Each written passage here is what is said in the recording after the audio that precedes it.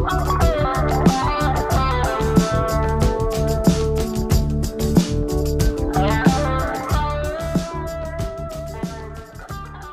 everybody, did you hear that new music? I just decided to change it because the old stuff kind of sounded a bit too country-like, and I just thought it was time for a change. I'm not really a fan of country, and it's been a few episodes now. I don't know when I put that on there, but let's say it's been like at least 20 or some odd episodes.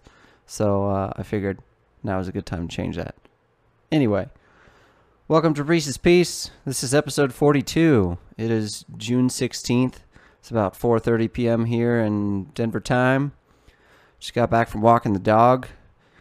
It's hot as hell outside. It has been, I mentioned this last podcast, I think, which has been about 2 weeks ago now. It's hot, man. It's triple digits today, 102 or so. It's kind of hard to tell. I got a bunch of different things telling me different numbers, but still right around 100 yesterday and today for the high. So hot, man. It's so hot. Let me tell you how hot it is. It's so hot that the air conditioning can't keep up. So yesterday, I have the air conditioning set to keep the inside of the house no warmer than 80 degrees. Yesterday and Monday, so it's Wednesday if I didn't mention that. Yesterday and Monday, the house got up to like 84 degrees, and the air conditioning, at least on the ground floor, just could not keep up. So I had actually expressed concern about this to our like home warranty person a while back, since we have a new build home, and last summer we noticed it, which was within like, I don't know, 3 months, let's say like 5 months of moving in.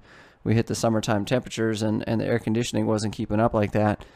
It'd get hotter inside than it was supposed to get to. And looking through the manual, it actually turned out that the air conditioning units that are installed in houses and residences in Colorado or Denver area, maybe it was specific to Denver area, are only meant to compete with temperatures up to like 90 degrees or 95 degrees or something like that. So anything above that, it's kind of maxing them out. And so that was really interesting to find that out. But I guess good to know that our brand new air conditioning unit is not like shitty. But what also helps, in case this wasn't obvious already, is if you clean the filters or replace the filters. So I did that yesterday. I think it had been a couple of months since I had done it. I have been trying to do that like at least every 2 months. I think that one had gone on maybe 3 months, 2.5 months or so, because I usually change it around the first of the month. And today it actually seems to be keeping up. Like the air conditioning, I mean, it's just as hot today as it was yesterday, but the house indoor thermostat still says it's 80 degrees in here. So, this is like the hottest time of the day. So I wonder if that wasn't it, just because so we have 2 furnace / air conditioning units in the house, and I believe that's the case.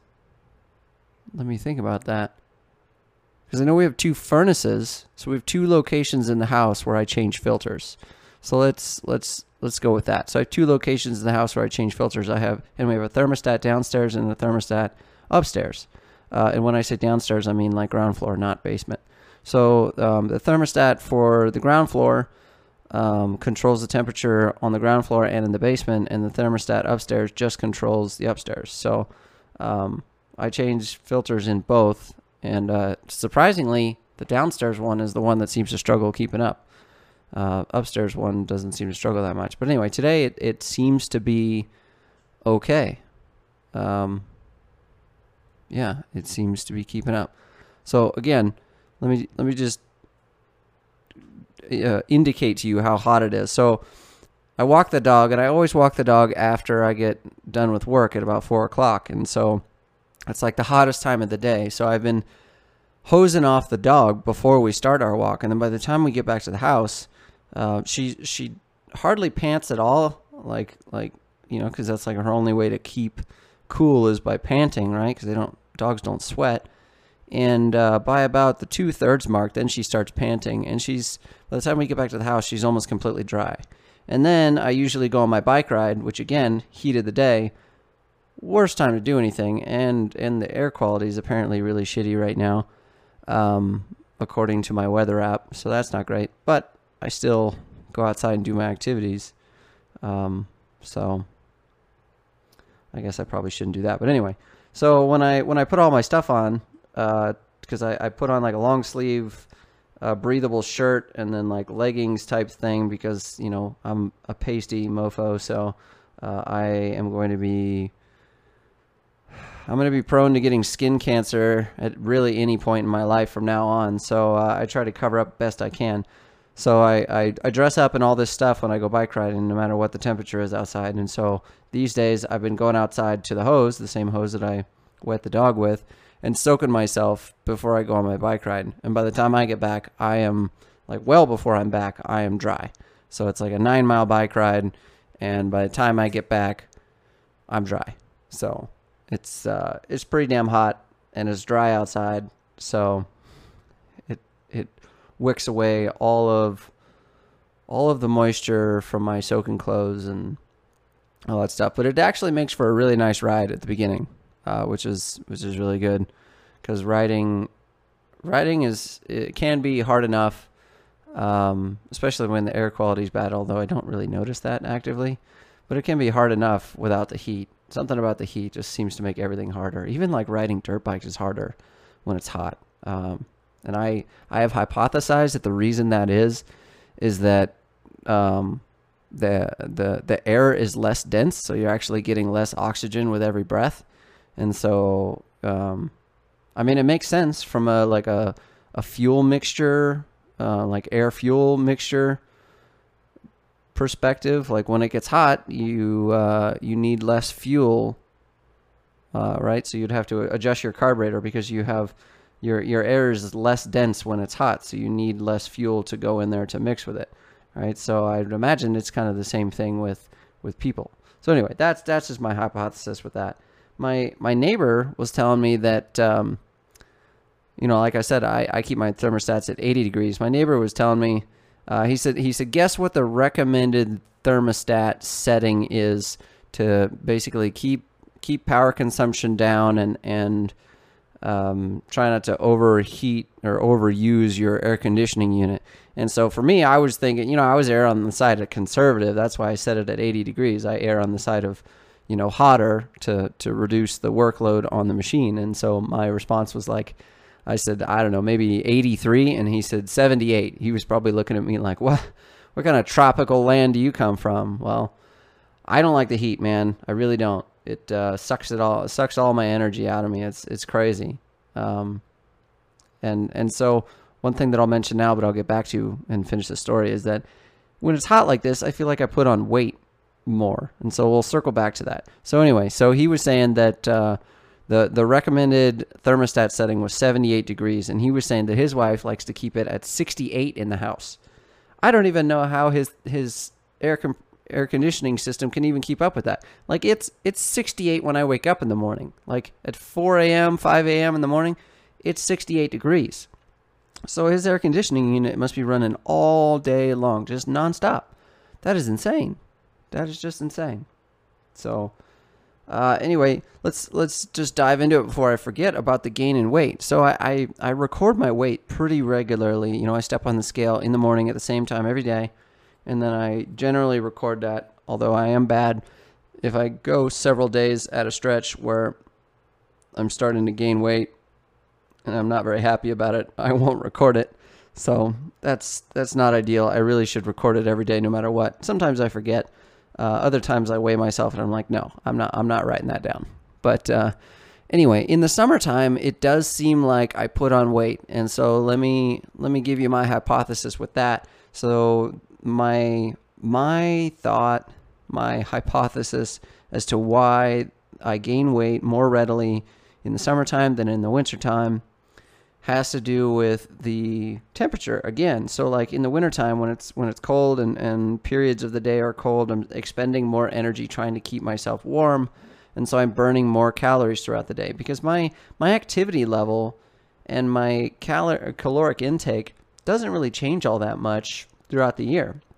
Like, if anything, I even am less active in the winter. So that's the biggest thing that I can see going on there is that, and that that actually burns a lot more calories than I think, and so I have to either adjust my caloric intake or adjust my calories burned, right? So my activity level. And so that's kind of what I've been doing lately, actually. So since last week, I didn't record a podcast. I'll catch you up. Last week, I decided I was going to start running. And so one of the, I had two motivations there.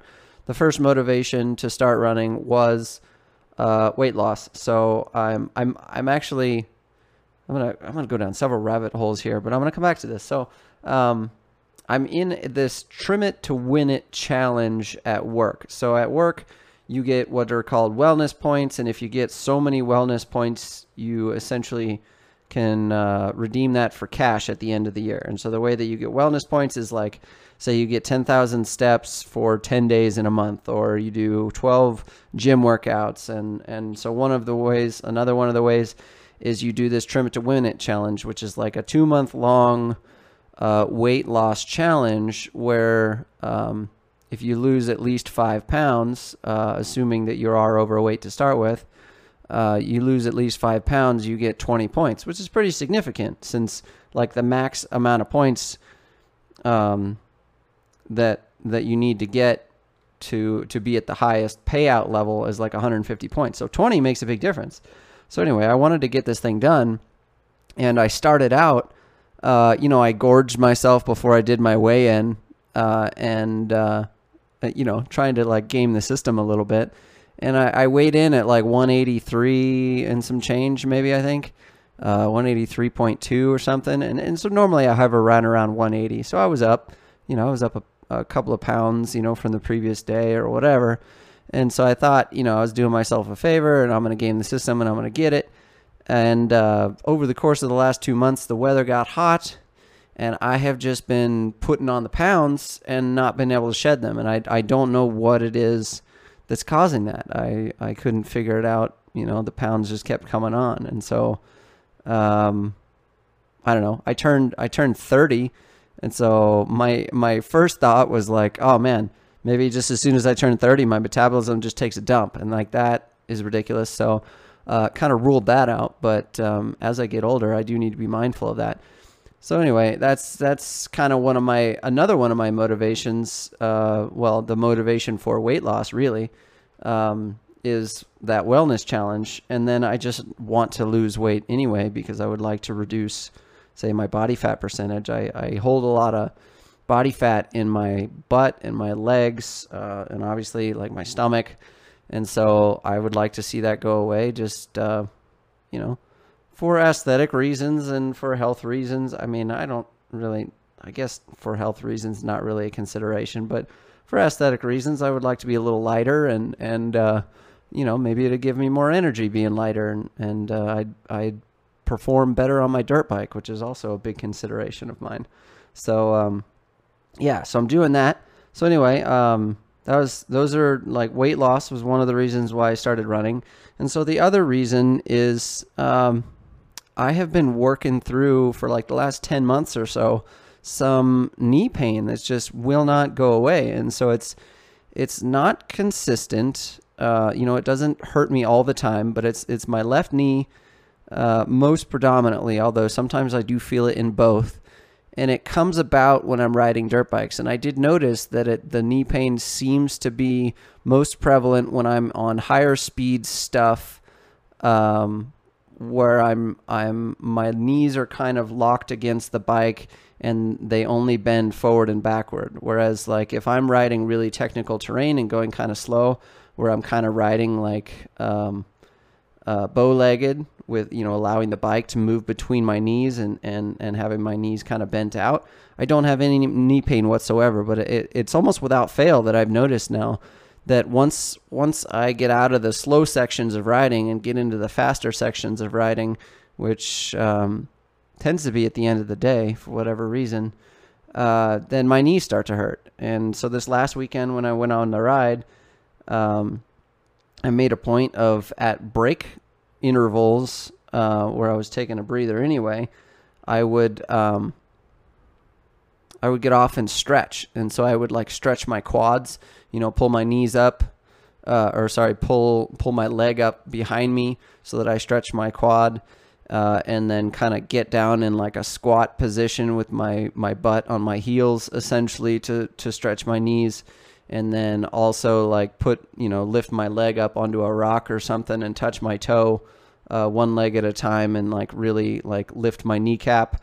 You know how you can lock your kneecap when you like hyperextend your knee, because that's one of the like physical therapy type exercises that was on the sheet that the doctor gave me back in September of last year.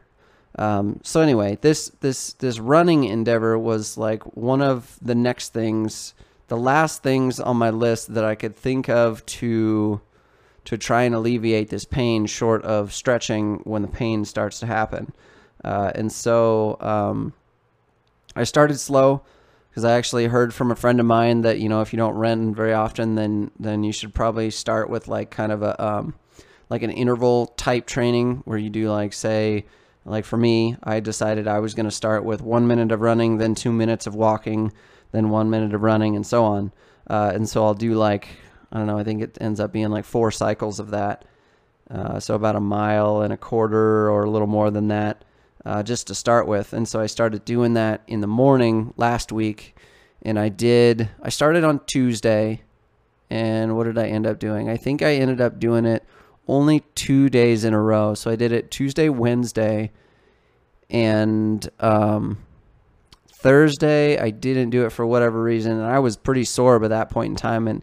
And oddly enough, the point that was sorest on me, my muscles are all in pretty good shape, but I was concerned about the impact on my knees, and I wanted to build up to that, so I didn't want to do too much running at one time. But I don't feel it at all in my knees, or at least I can't really detect it, any more pain than normal random pain throughout the day or whatever.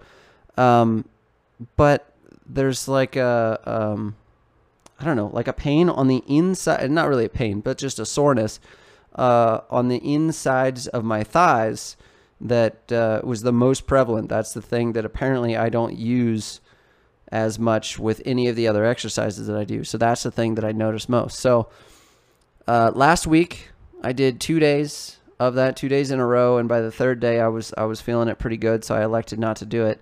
And then I didn't want to do it on Friday because that's the day before a ride, and I always like to be fresh for a ride, because that's the most important thing for me to be fit for, is riding. So I never want to mess that up. I never want to be sore coming into a ride, because that's my highest priority, is to enjoy that, and I really do. So I got 2 days in last week, and so far this week I started on Monday. So I did Monday, Tuesday. I figured I would take today off, so today's Wednesday, and then hit it again tomorrow. So that would be 3 days this week of the same minute running, 2 minute walking, minute running, and so on. And so tomorrow I'm going to hit it again in the morning, and that'll be, 3 days for this week. And then next week I'll probably end up doing 4 days straight, something like that. And then once I get to 4 days straight, I'm hoping that I can bump up the actual amount of time that I run before I walk. So, yeah, that's kind of my plan, is to hopefully strengthen some muscles in places that are maybe weak and causing this knee pain, by running, because it's something that I don't do. I haven't done in a very long time. The last time I did it, I was just doing it on a treadmill in the gym. And that was quite a while ago. So, yeah, getting back into that. And so because of that, they gave me a good excuse to like buy some shoes. And so I've noticed this about myself. I really like shoes. And so right now I'm looking over at the shoe rack that's just over to the left of me. I have like actively right now 3 good pairs of shoes, and granted, it's really hard for me to find shoes that I like and that fit me well and that are comfortable to walk around in. So I found that Altra and Topo, those are the 2 brands that have the wide foot box in the area that my feet are wide, because just a standard wide foot box doesn't always do it. So anyway, I've got 2 pairs of Altras, different versions. One that's kind of cushy for like concrete walking, and one's that's more like a trail running shoe. That's they say it's waterproof, but it's bullshit because I walked in the wet grass and my socks were wet afterward. And then I got a pair of Topos that look kind of like low-rise hiking shoes type of situation, and they're all very comfortable. And then, not to mention, I've got like my old pair of Altras that I use as my cycling shoes that I kind of wore out, and then some old Merrells that are surprisingly, or maybe unsurprisingly, the best water-resistant shoes that I have, that are like a leather outsole or outer shell,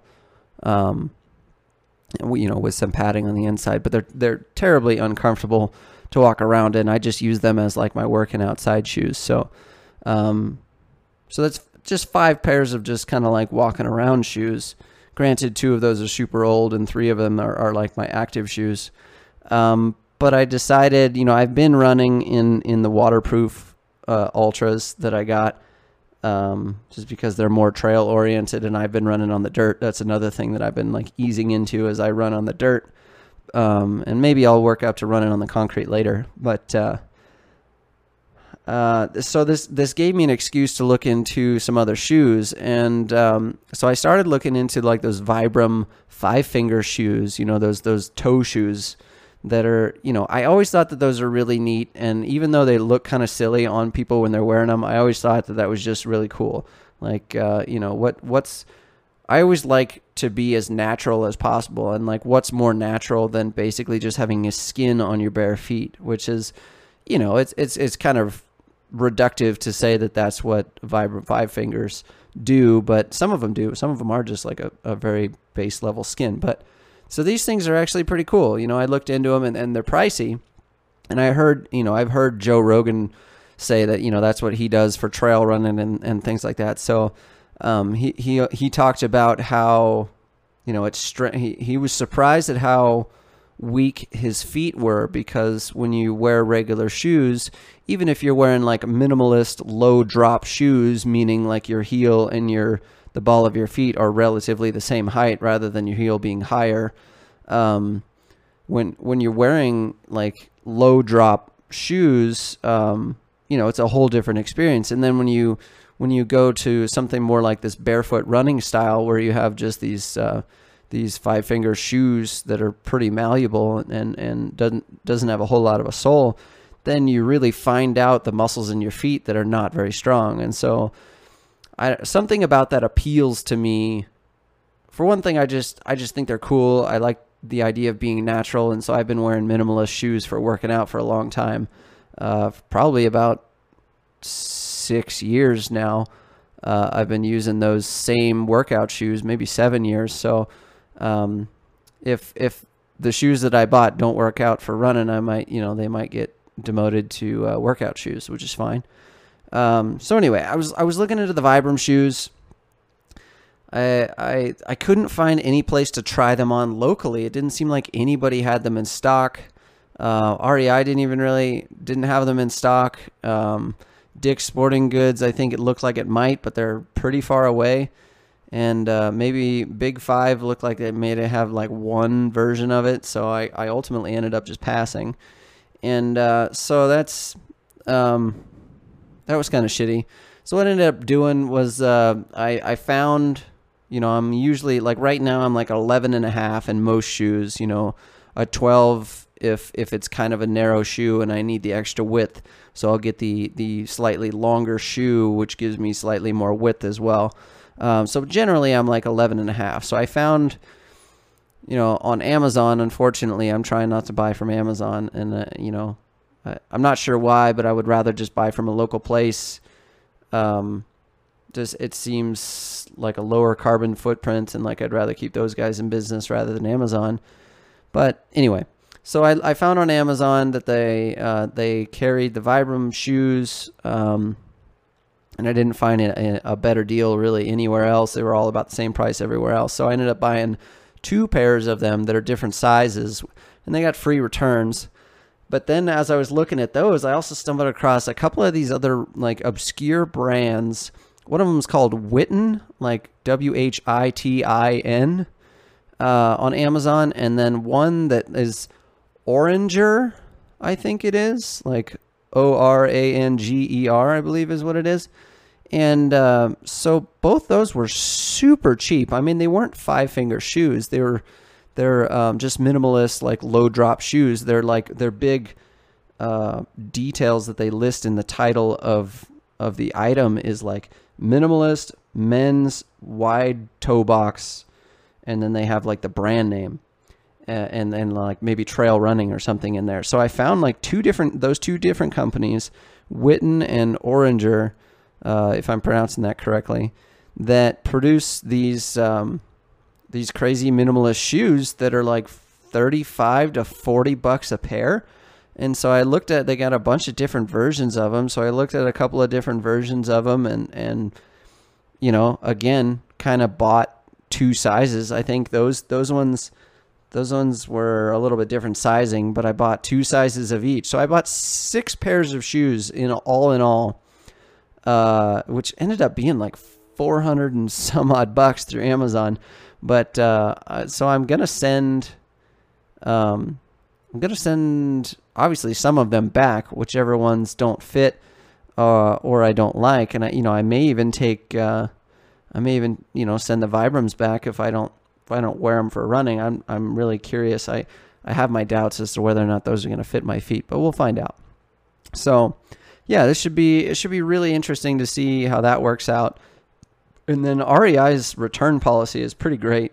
I've actually returned some hiking boots there for full refund value after I had already worn them several times, and they're aware of that. So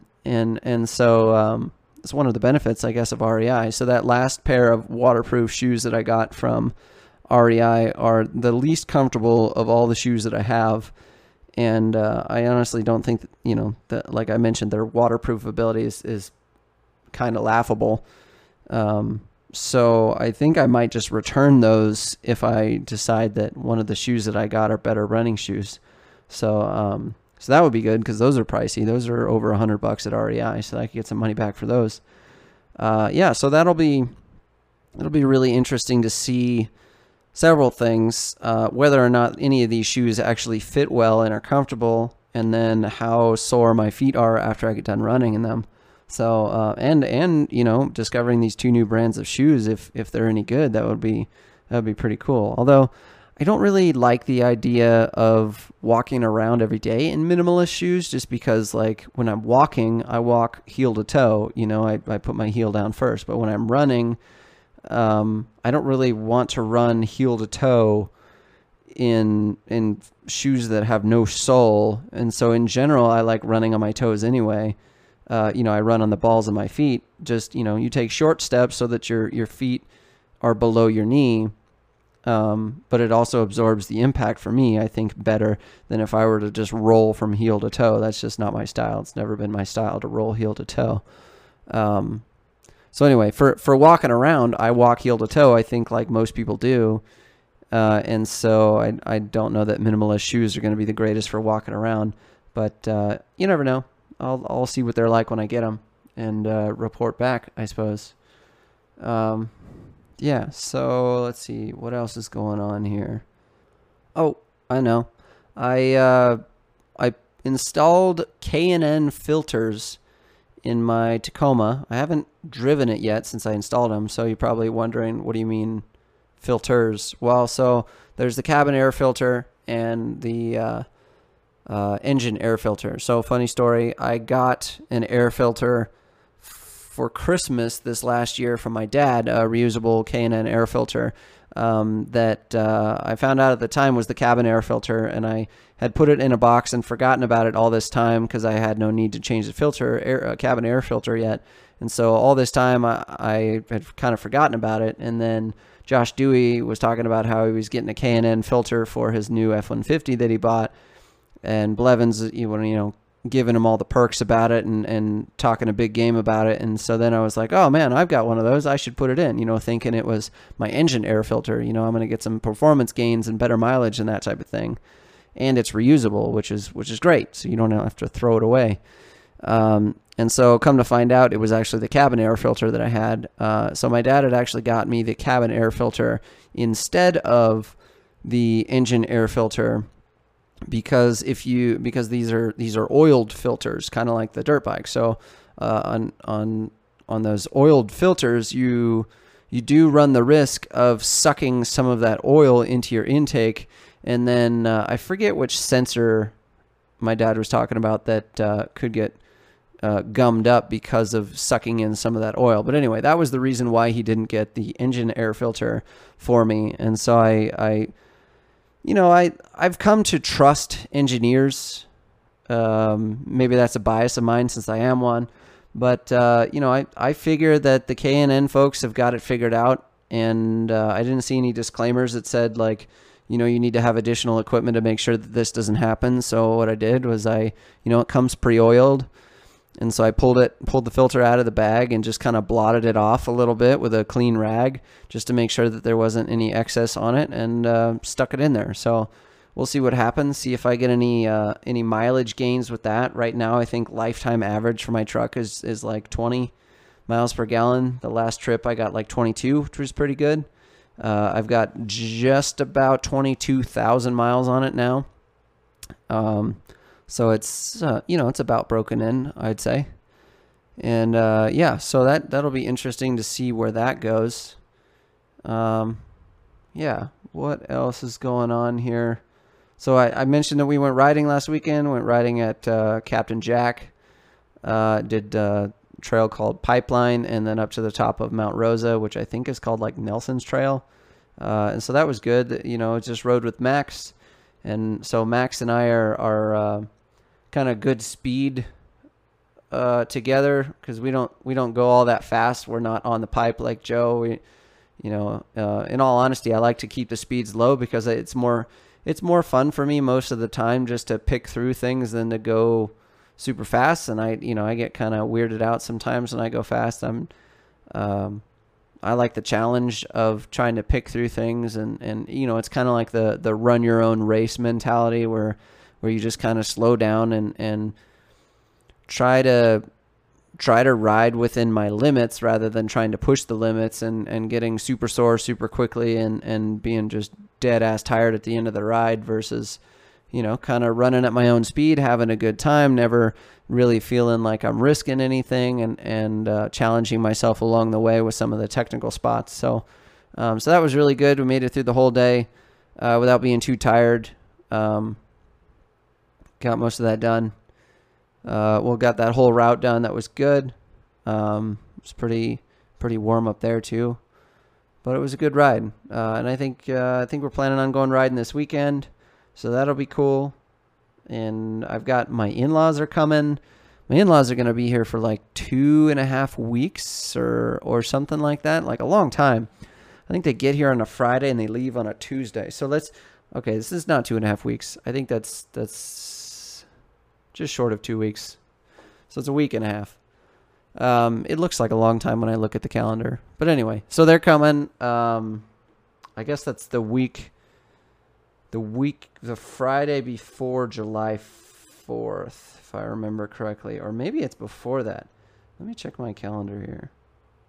I think I can't even remember when they're coming. So anyway, so they're going to come, and then, that's weird. Calendar's all weird right now. So they get here on the 2nd, and they don't leave until the 14th. So it's almost 2 weeks. Almost 2 weeks that they're here. And so while they're here, we're probably going to do a ride, or a couple of rides with my father-in-law. And what else? What am I going to do? Well, I think Alyssa's grandparents are coming too for a few days. So I think that's just over the weekend. I think they don't arrive until like midnight or something, or like 11 p.m. on Saturday night. So I'm not sure how long they're staying, but so they'll be here for a little bit, and my in-laws will be here, and there's supposedly like a vacation being planned for one of those weekends, so that's like the start of when Alyssa goes on research, which is when she'll have like a normal 9 to 5 schedule where it'll be a change from where she is right now, which is like technically 12-hour shifts every day, 6 days a week, most times, but sometimes she'll work like 12 days at a stretch and then have a weekend off or whatever. So, yeah, right now she has 12-hour shifts, but she ends up working like, I don't know, 14 to 16 hours some days. It's very rare that she gets home early. So anyway, she's going to be on a normal schedule by that time, and we're all kind of just waiting to see what that's all going to be like. So that'll be interesting and weird to have like a wife for 2 years, while she's on research. We'll be able to do like regular married people things. It'll be kind of strange. So yeah, more to come on that. Yeah, we'll see what happens.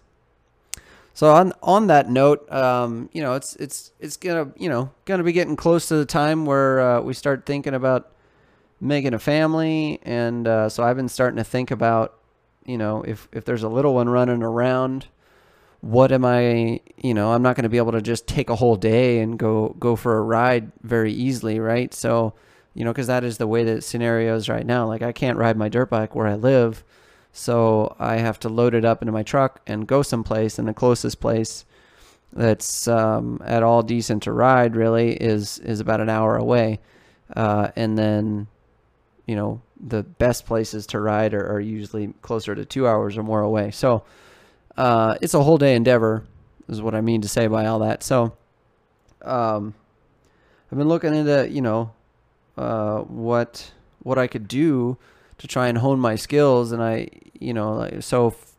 I'm riding a full size dirt bike. It's just a standard enduro type dirt bike, but there's for those of you that don't know, so between the level of, say, like a mountain bike, which is like a pedal bike, and like an enduro bike, is what's called a trials bike, and not like a trials pedal bike. They also have those. But a trials bike is a very stripped down, very lightweight motorized dirt bike that is, it's good to practice specific skills. They're for technical riding. And so, like, I'd been kind of thinking about that, wanting to try that. Most of them, pretty much all of them, they're all internal combustion engines, so they make noise and they have exhaust and they take gas. And there's very few of them around because that sport is just not very popular here. It's more of a European thing. And so so I thought about that, and it would be cool to have a trials bike that was had an engine. But at the same time, I'd be in the same predicament. I wouldn't be able to ride it locally because, I don't have any land to speak of, and the neighbors would probably get really annoyed, and it's just not a good thing to be doing that around suburbia where I live. So there's actually one company that I found that makes like a legitimate competition level trials bike that is electric, and they're based out of France, which is not my first choice. I found a couple of other companies like Yamaha way back in 2018 put out an electric trials bike, and even Gas back in around the same time, 2018, came out with an electric trials bike, and not a word since then has been spoken of those things. So I don't know what's happening with that. But one company actively sells them, and they're making new models every year. And they even have a clutch, which is ideal. That's one of the things that I want in an electric trials bike is a clutch, because I want to transfer the skills to my full-size dirt bike. Because that's the ultimate goal is to be better on my full-size dirt bike. The trials is kind of like a skill builder. And so the benefit of it being electric is I can fool around in the alley behind the house and not really be hurting anybody. Nobody would be able to hear it really, and I could just set up some basic obstacles in the alley there and just kind of fool around with it, and that would be awesome. So I've been looking into that, really, really interested in that, and I think that is probably going to be my best option for not only building skills while I'm not able to ride my dirt bike, but also being able to ride a dirt bike, a form of a dirt bike, when I'm not able to take a whole day and go and ride in the mountains with my full-size bike. So it's a good way to just take a few minutes to go outside and practice some skills on an electric bike. You don't have to start it up or anything like that. You just turn it on and go. So I'm super interested in that. I would really like to do that. They're pretty pricey. I don't know that I could justify or even convince Alyssa to let me justify the purchase outright without some like substantial maybe saving between now and when I would maybe want to get one of these things, or like some sort of a contest winning. So right now I'm entered into a contest for Dirt Bike Channel, which is like the shirts that I wear all the time. If anybody knows me, they know I wear those all the time. So there's this guy on YouTube that I've been following for years, Kyle Brotherson, who runs Dirt Bike Channel on YouTube. And he does giveaways like every 6 months or so where he gives away a bunch of bikes. And so this year he's given away like two small bore bikes, a 125 and a 254 stroke. The 125 is a 2-stroke.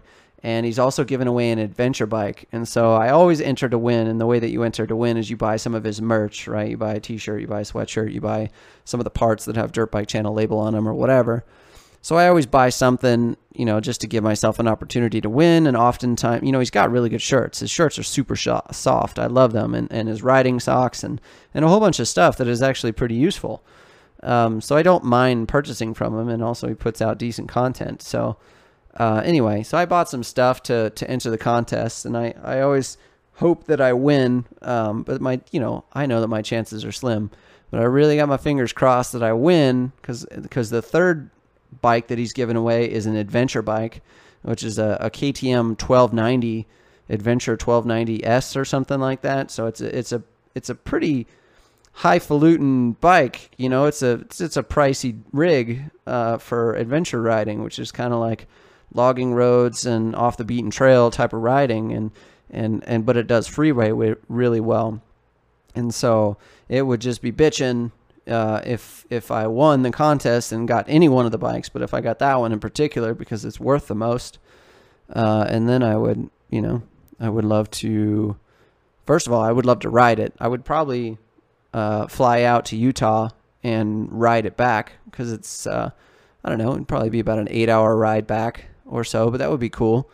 And then once I got it back here, probably sell it. And then I would love to get that Electric Motion electric trials bike. That would be sweet. But pipe dreams. So we'll see what happens. I don't know. I've also got all my RC stuff, like my short course truck and my buggy, and then I have like a mini short course truck that I have literally not touched since we moved from Milwaukee. So it's been 2 years now that I haven't touched that stuff, and I've been kind of debating whether or not to get rid of it ever since we moved here, since I got a dirt bike.